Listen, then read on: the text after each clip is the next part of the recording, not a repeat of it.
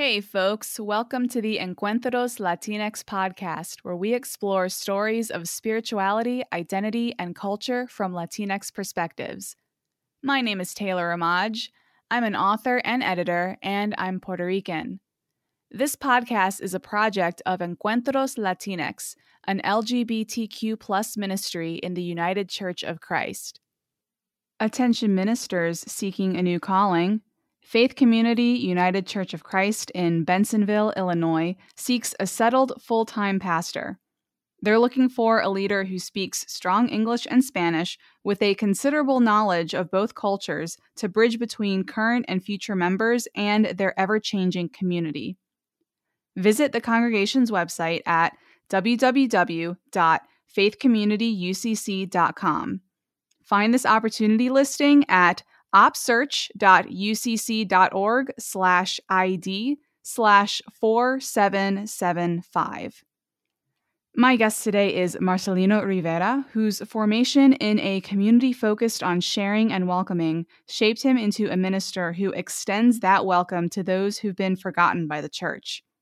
We talk about some of the limitations of the term Latinx, Latinidad in the UCC, and how the Pulse nightclub shooting changed his ministry.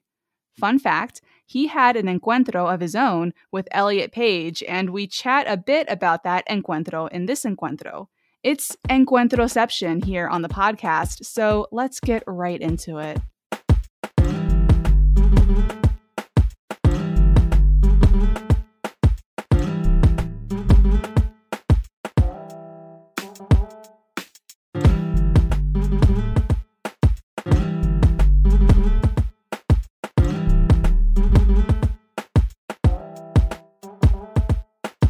Thank you so much for coming on the podcast today. Can you introduce us by giving us your name and pronouns? Sure. My name is Marcelino Rivera. My pronouns are he, him, his, él. Wonderful. And what country or countries do you and your family come from? I come from a little town called Lajas in the little island of Puerto Rico. Wonderful. We have an abundance of Puerto Ricans on the podcast.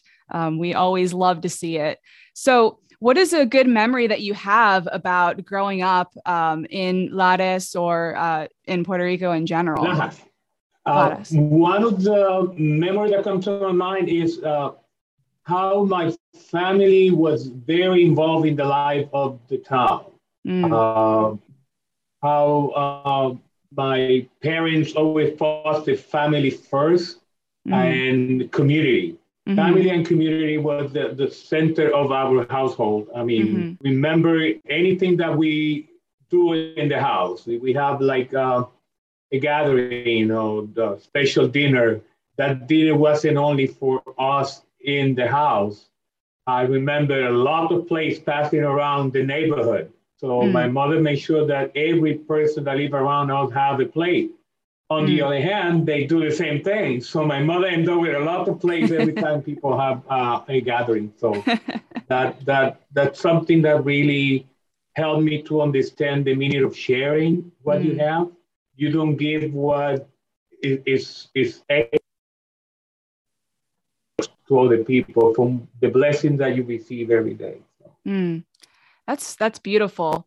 And so this term Latinx, how do you experience or relate to it? Because it is a newer term and it's very fraught. There's a lot that goes into it. So what is your way of approaching this term and this experience? To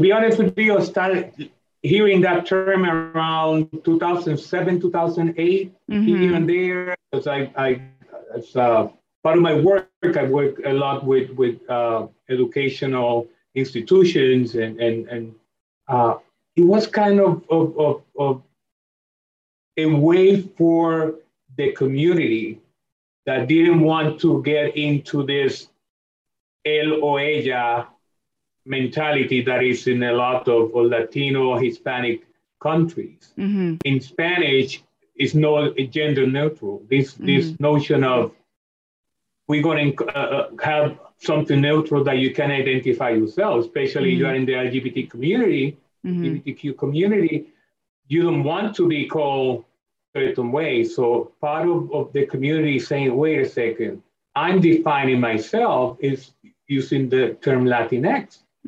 And when I heard it at the beginning, I said, wow, that's awesome.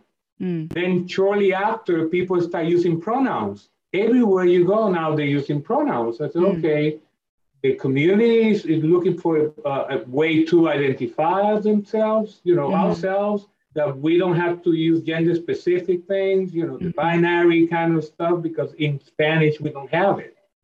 And somehow it was taken kind of away from us. And then it became something a little bit larger. And I think that happened more or less in 2016, that people start Googling after the Pulse shooting, and they start using Latinx not to define gender, but to define the whole ethnicity. And I definitely don't use it like other people. When people ask me about my identity, I'm Puerto Rican. I give my pronouns. But now it's been kind of taken away from the community and put like a way to identify people. Okay, I'm going to put all the Latinos, all the Hispanics together in one packet, and I'm going to call them Latinx, regardless of color, regardless of ancestry, regardless of first, second, third generation. So I found that a lot of younger people are using it because they are son, daughter, granddaughters of the people like me, first generation that came to this country. But I believe that we have the right to self-determine how we call ourselves, and that's part of it. Yeah, I think you bring up a lot of really good points, and maybe even some of the pitfalls of the term. It does come from this tendency, especially in the United States, to take all of these people from over 20 countries, if we're thinking about everything in the Caribbean and Latin America, like South America, all of these very different countries and cultures. When you get into the United States, especially, then there is this lump term. And it is this really fraught thing of like, on the one hand, there's maybe some, similarities and some shared experiences, but it can, like you said, erase or gloss over very unique and specific experiences. So yeah, I find that many people, especially if they're still living in Latin America or they're first generation, like kind of like you, they'll say, well, I'm Puerto Rican, or they will identify more by the country that they're from, as opposed to using this word.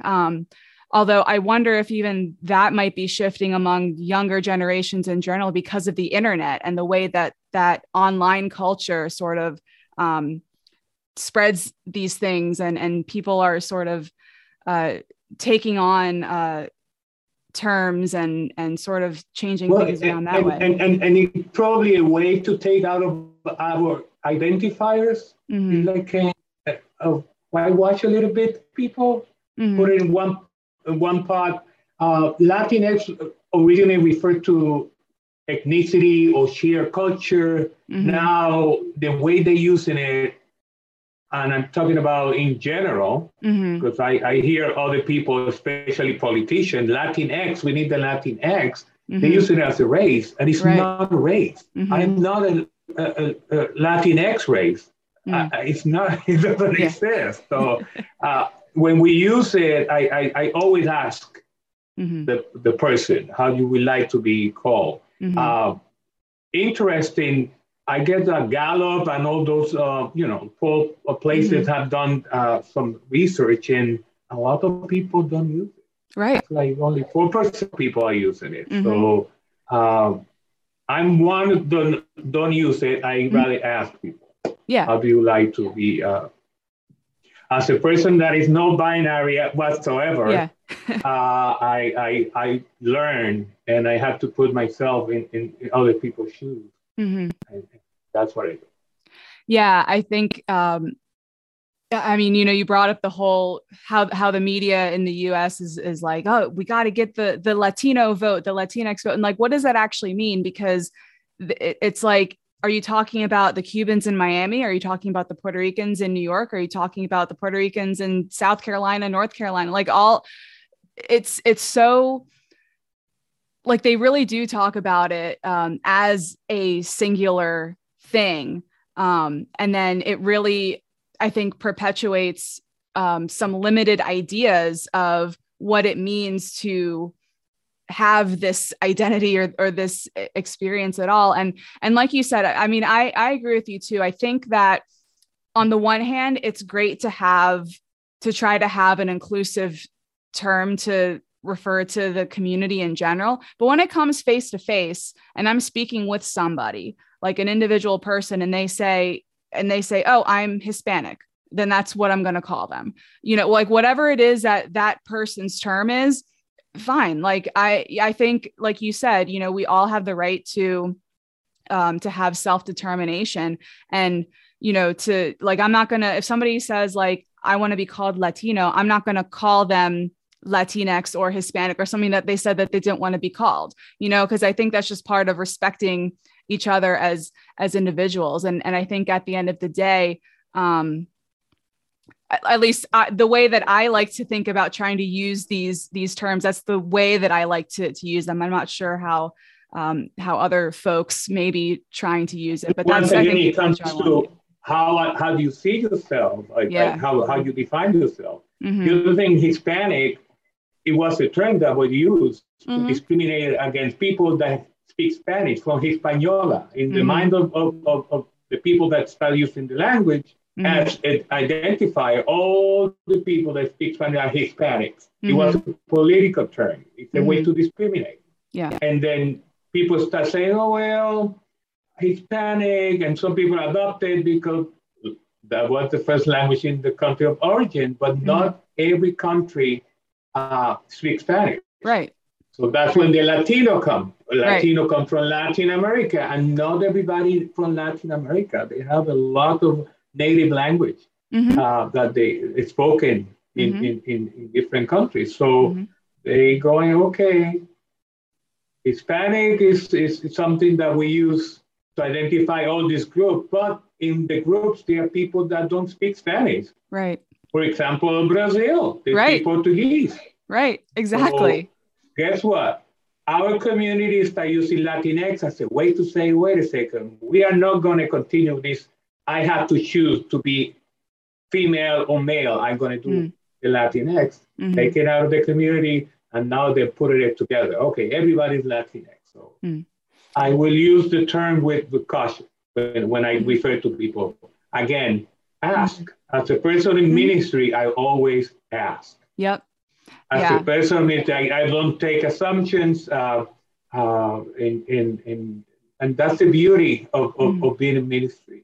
Mm-hmm. That you meet so many people from different backgrounds, mm-hmm. And they can be themselves. Mm-hmm. That's very important to me. Yeah. So then getting into, your experiences with spirituality and then your own identity. What is that journey like for you? How has your identity and your faith sort of come together in your life over the years? I grew up Catholic, Roman Catholic, mm-hmm. in a small town, very conservative. Expectations, roles. People know me. I like candles. I like flowers. I think that I consider no in my own country. Mm-hmm. And I always express myself. I didn't care about what people think about me. Mm-hmm. But the church, in certain respect, don't give me the space to express myself. I have to be like in this moment. This is what you do. I moved to the United States, and I always been working for social justice and those kind of issues. And I discovered the United Church of Christ. So I'm a minister with them, and I found a voice. I found a way to help my community. I found a way to bring everybody together. I don't, we have a ministry that is not LGBTQ or straight, or it's a ministry open to everybody. And it really gives people the opportunity to express themselves wherever they are. And that's the experience, especially here in Orlando. After Pulse, a lot of people were questioning their religion, their relationship with God, their spirituality. Like, I'm gay or I'm a lesbian, or I don't even know what I am. And I have problems because the church or the traditional church have been trying to tell me what to do, or know what to do, or change because something is wrong with you. And I don't believe that that's what God is all about. And being authentic is coming directly from God. Live authentically. Live your life the way God wants to live you. God wants you to live a happy life and contribute to society instead of being like afraid of speak up, or afraid to wear something, or afraid to say something. So that's how I see it. Yeah.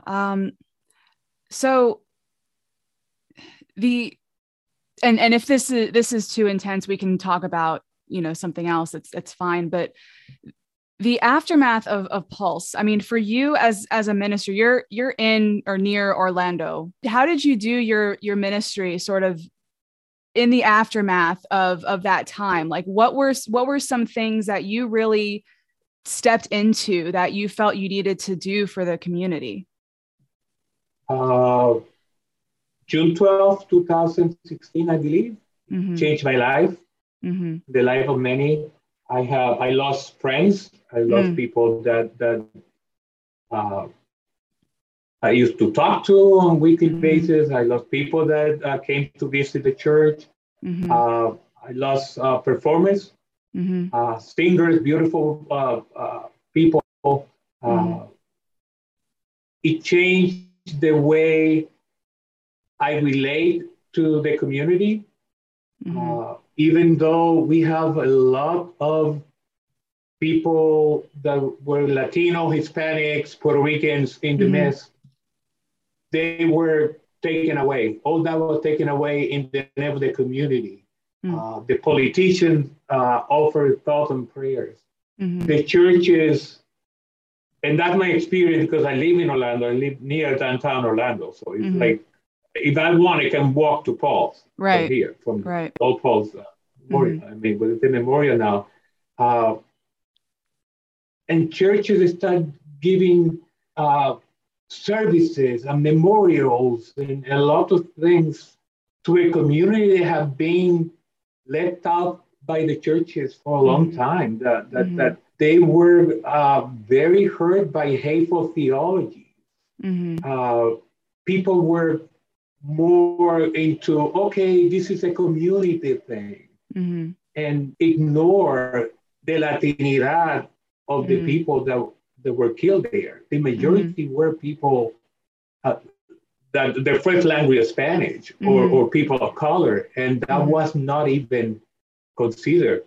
Up to today, the memorials include certain aspects, but I never heard anything specifically in Spanish for the Hispanic, Latino, Puerto Rican, Dominican, you name it, community. So that's a very, very, I get very emotional because I was going places. That's how, for example, I have a pastor from the UCC that came to help, or for their help. That's how I met Reverend Rina Ramos during Pulse, and we tried to help as much as we could. But very emotional. Yeah. And so going on this thread you brought up about, churches and not fully embracing Latinidad, how is it that you see that manifesting in the UCC? Like, where has the United Church of Christ, in your opinion? Well, we'll go like first the bad, and then the good. But first, like, how is it that in the UCC you're not seeing the embracing of Latinidad in our own denominations, congregations?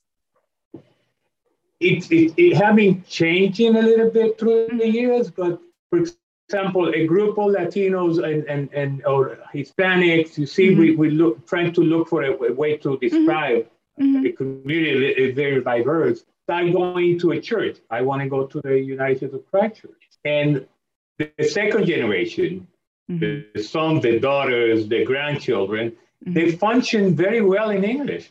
So they can understand the service, they can follow through. Then you have the first generation. Abuela wants to go to church. And Abuela sits there and you see her like nodding and, oh yeah, that's good. But what happened? I don't understand what they say. Then they play the music. The UCC is a lot of the old hymns and all that, which our community can relate to some of them because the missionaries translate those long hymns into a little caveats of the music. It's called corritos.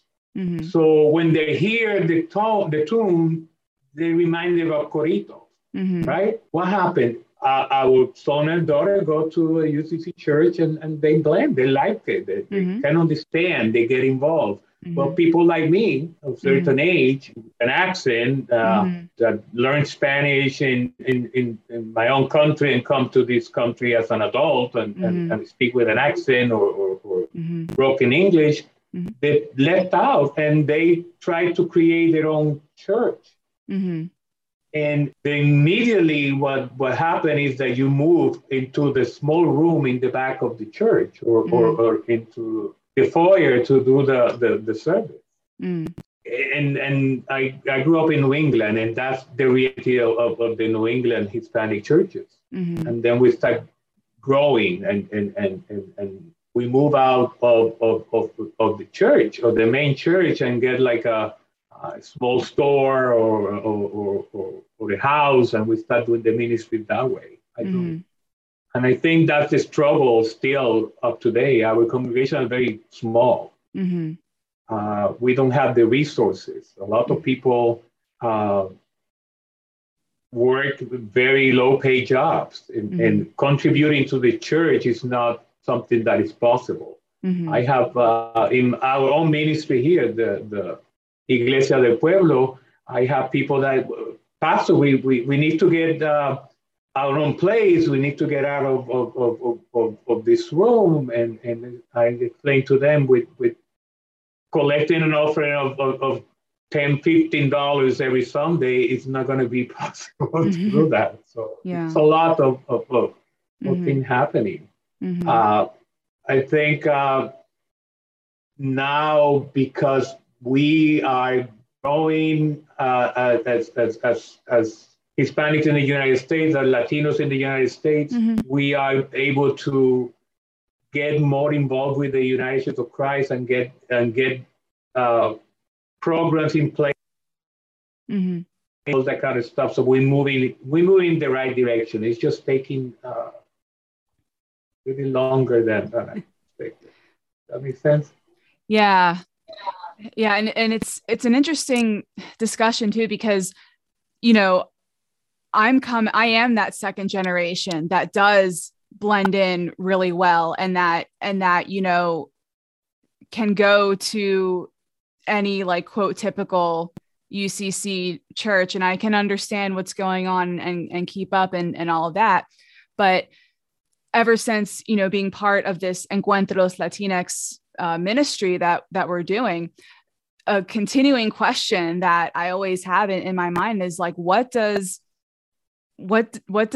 a Latinidad presence in the UCC really look like? And I think sometimes I've started to see some glimpses of that. I'm really curious as to, were you at General Synod? Did you catch any of that over the summer, General Synod? No, I wasn't in this one. I was like... Oh, okay. 2 years prior. Okay. Because in this past year's General Synod, there was one of the worship services had Spanish. And I think that might be the first time, because I've been going to General Synod since 2015. And I think it might have been the first time at like the General Synod level that I saw a little bit of Spanish. And so do you remember any General Synods that you've been to in the past that were more bilingual? Yes, I remember, and I was like, wow, Rosas, she was addressing the participants in Spanish. We like to hear some music also. Next time, I'm going to the next one.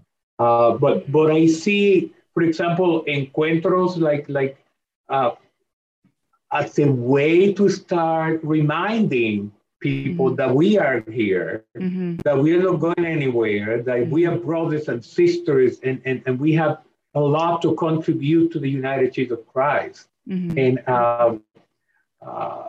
the toolkits, the helping pastors that are basically living in both worlds, in the monolingual and the bilingual world, to sharpen the skill. All that kind of stuff is creating hope. I've been UCC for 40 years, and I see the changes.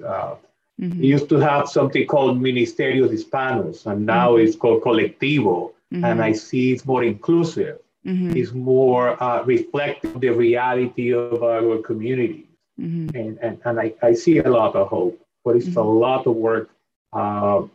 Something that it won't change is the people coming in from all different countries in searching for a better life for the children, for the family, the stories of we going to be doing the jobs that nobody wants to do. I work very closely with migrant workers, and let me tell you, I hope people, next time they go to a supermarket, stop and reflect on how hard these brothers and sisters work to get us the food that we just grab and pay for so easily. It's a lot of work. Absolutely. It really is unfortunate, just the lack of respect and humanity that is shown to migrant workers, and to, people that are coming from Latin America to here. I mean, especially given, I was seeing a little bit in my news feed today about, I don't know if you saw in Puerto Rico, they took down the statue of Ponce de Leon, and I saw that. Yeah. And I'm just thinking about, like, Puerto Rico especially has just been so, it just has experienced so much of the generations and generations of colonization and exploitation. And I've been reading a little bit, like seeing, people on the island talk about how, now billionaires are coming in to places that were devastated by Hurricane Maria because they get the tax benefits, and they're doing all this cryptocurrency stuff because it's a tax haven now. And it's just like, and then it's pushing, the locals, the people that have been there, to leave the island, and creating more and more diaspora. And then it's like the stuff that the US is doing to Puerto Rico and Latin America in general is creating more diaspora. And then when folks come here and they are those migrant workers, they just get treated like garbage. And it's a huge mess. Yeah, they go to Puerto Rico, for example. I know that because I have plenty of conversations with people that come here, and with a lot of hope. Oh, I'm going to Florida. It's going to be great. I'm going to get a job. I sold my house in Puerto Rico because I'm not coming back. I'm not going back. They sold the house for 1/3 of what the house was worth. Coming here with offer of jobs.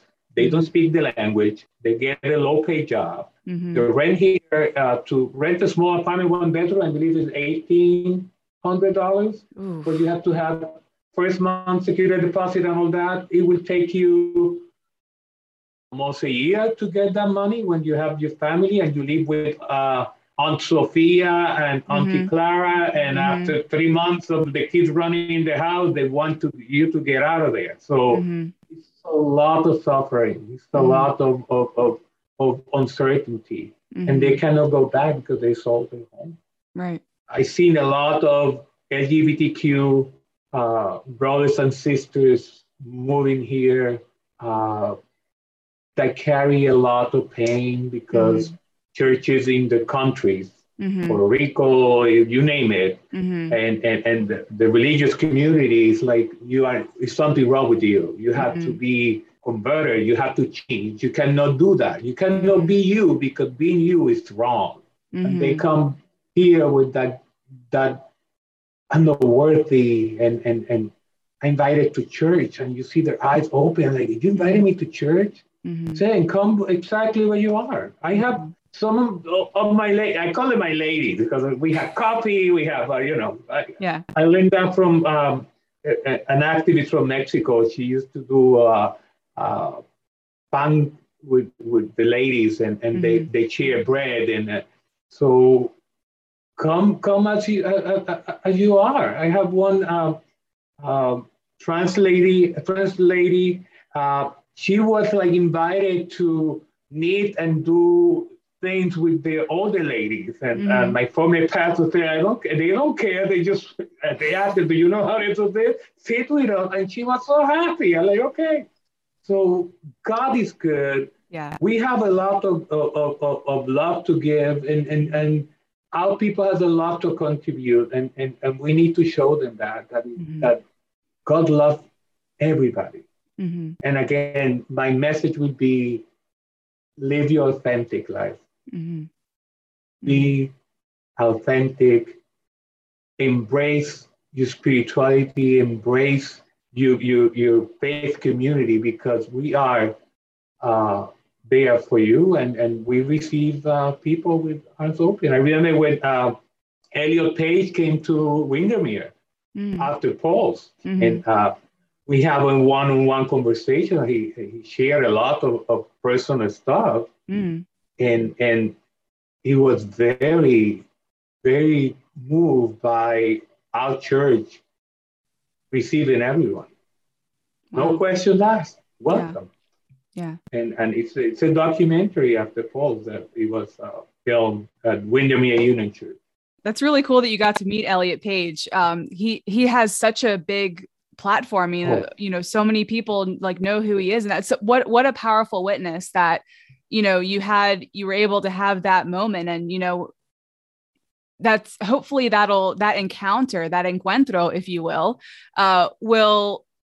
stick, and who knows what that'll bring. That's really, really exciting to hear about. We have the opportunity to meet a lot of people, celebrities that come to Orlando. I'm a singer.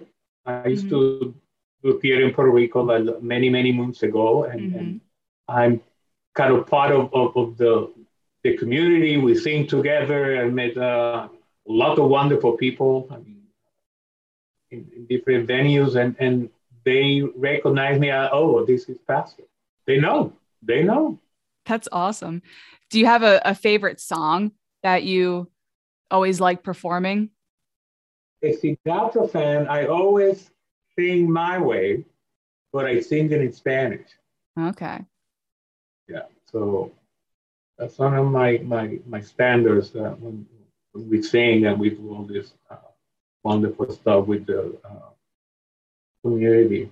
That's great. You've been part of, or the way that we met is through this ministry, specifically Encuentros Latinx. How did you first learn about this ministry, and what made you want to be a part of it? As I mentioned before, I met Rena during the polls. After polls, she came to help, to talk to people, to help heal the community. So we kept in touch, keep in touch and all that. And one day we were talking, and she said, I'm coordinator or the leader for this group. Would you like to be part of it? And I said, absolutely. And I've been part of it since. So all the wonderful stuff and the ideas and how dynamic she is and how, she have this gift that brings the best out of all of us. And we talk and we, example is example of that the toolkits for racism and all that have been used all over the United States right now. That we're still promoting, and I think we need to promote it more so people can use it in the congregation. So.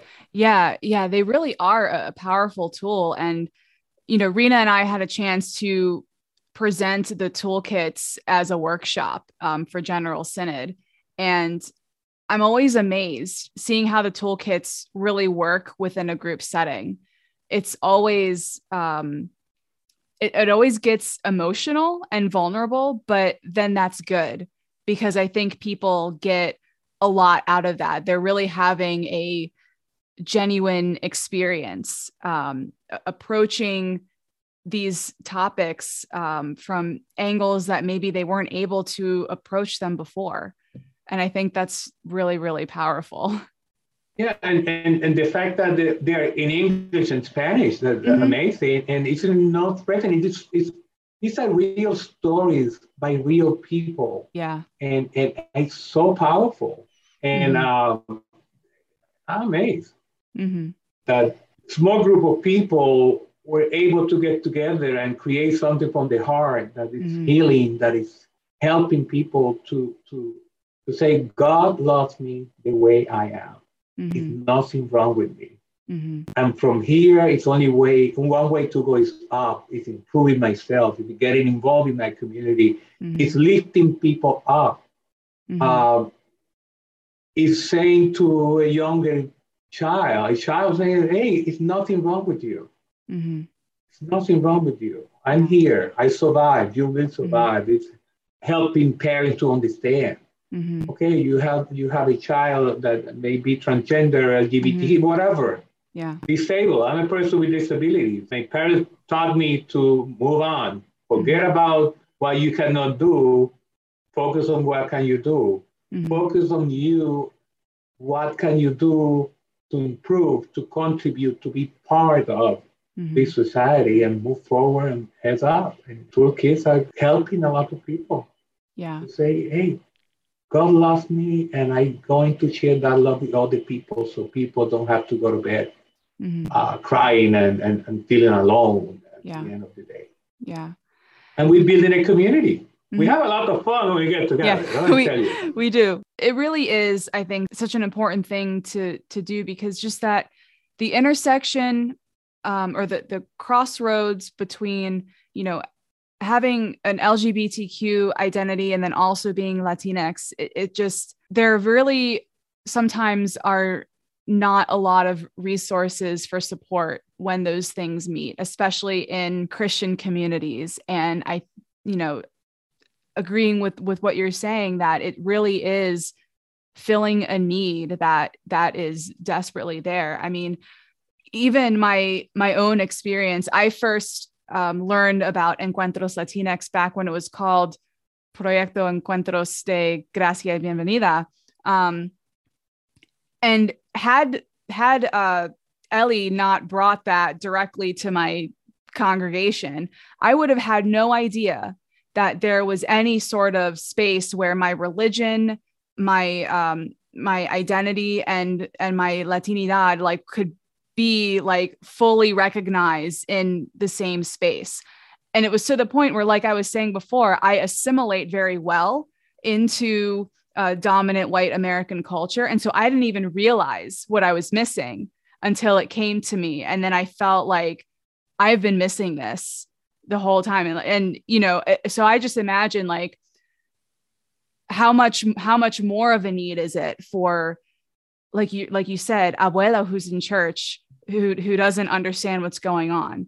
Not only does abuela not understand what's going on, but maybe now her child is having, some type of LGBT experience, and, what is there for her to help her understand, and what is there for the kid to help understand. It's just, there's so many ways that, that the work that we're trying to do meets people where they are. And I hope that it can keep going and keep reaching people. And we'd love to hear about it too. Yeah. And since I met you, that you shared about your journey, mm-hmm. and how you claim your Latinidad, mm-hmm. and how you share with other people, or the happy, yeah. when you talk about it, mm-hmm. like I remember you saying something like, I can go anywhere and I don't have to claim, say to people I'm Latina, mm-hmm. or I'm Hispanic or whatever, mm-hmm. but you choose to. Yeah. You discover it. You enjoy it. Yep. You're saying, wait a second, I'm proud.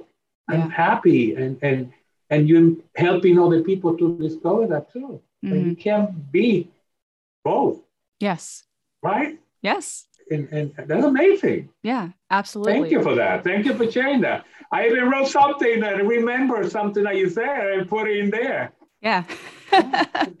when you say, okay, this is who I am. Mm-hmm. Yeah. I'm proud.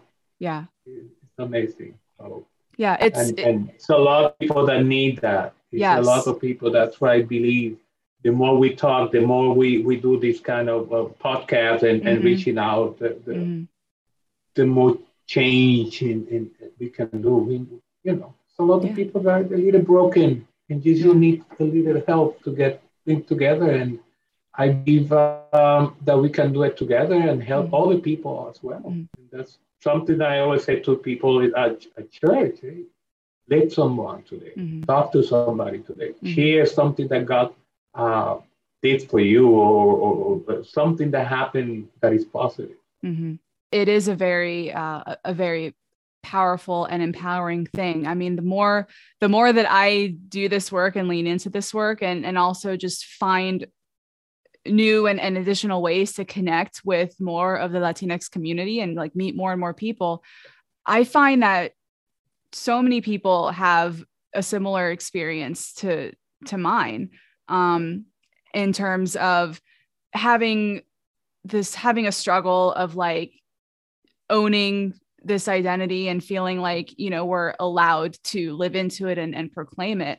And it just emboldens me more to do that myself, because I've met people who are as insecure as I was about it a few years ago, where they feel some type of distance because they're second or third generation or fourth generation. And so it's this question of like, what am I allowed to claim? And what am I like, do I count or do I not count? And I love that, that Colectivo has become more open so that people can become a part of it and, not be pushed out because of not speaking Spanish or, or whatever it might be. And I've talked to people who have, they've been around for a while, and they let me know about some ways that, that in the past, that community wasn't always as open as it is now, but now it's here, and there's this new energy coming into it. And it's very exciting to see, to have a more centralized presence of Latinidad in the UCC. I love the word. You said it so nice, Latinidad. It's amazing. We claim it. It's ours and share it. And I see a lot of hope when I see younger people getting involved, growing, sharing their talent, their gifts, and people going into ministry. It's amazing, because when I went to seminary, that was a few years ago. So I've been around for a while. So it's good that we continue building and helping the community. And as I said before, people, the diaspora, people moving from all over different countries to the United States is going to continue. We all always going to have first generation coming in, and we need to get some systems, some place, some programs to help them come in and live their dream and be authentic. Yeah. And it's interesting trying to think about, as a huge body, as a denomination, how the UCC is going to meet that challenge, because I think about, I don't know too much about other denominations, but it seems from my perspective that many other denominations have a better structure in terms of, there's more bilingual resources, or there's more Spanish speaking churches in other denominations. Like it just feels like to me that, Catholics for sure. And I'm, other denominations had, like, they got a better grasp on it than the UCC has. What is that what you see too, that the UCC is maybe like behind other denominations? Or I don't think the UCC is behind. Okay. UCC is unique. Okay. Through the history of the United Church of Christ, social justice, helping the people that are in need have been like something that we have been doing, because I'm part of the United Church of Christ, even though first women preacher, first African American, United Church of Christ helped building the institution, higher learning institutions, all that stuff. And now we're helping communities that are being forgotten, like the LGBTQ community. Not every church. I mean, you see the churches, but in order for you to be there, you have to kind of take that part of your life and put it on the side, kind of like don't talk, don't tell, don't say anything, don't dress that way, look like us and you're welcome, speak like us, you're welcome. United Church of Christ takes you wherever you are. Wherever you are in life, whatever is your path right now, come to the church, join us. Come in, sit down, share the table. If you want to clap, clap. If you want to raise your hands, raise your hands. That's what I love about a church. Like you see people going, during service, like halfway, and I said, don't worry, just you want to go like this, go like this. You want to say hallelujah, go and say hallelujah. So that's what the United Church of Christ is in my experience. No matter where you are in your journey, you're welcome. You are welcome. And that's my message. That's how I live my life. That's how we conduct ministry. And we in La Iglesia del Pueblo, we don't go, we are a LGBT church, or we're a church that everybody is welcome. We're inclusive, welcoming, open and affirming, whatever you call it. And I have the reaction of people.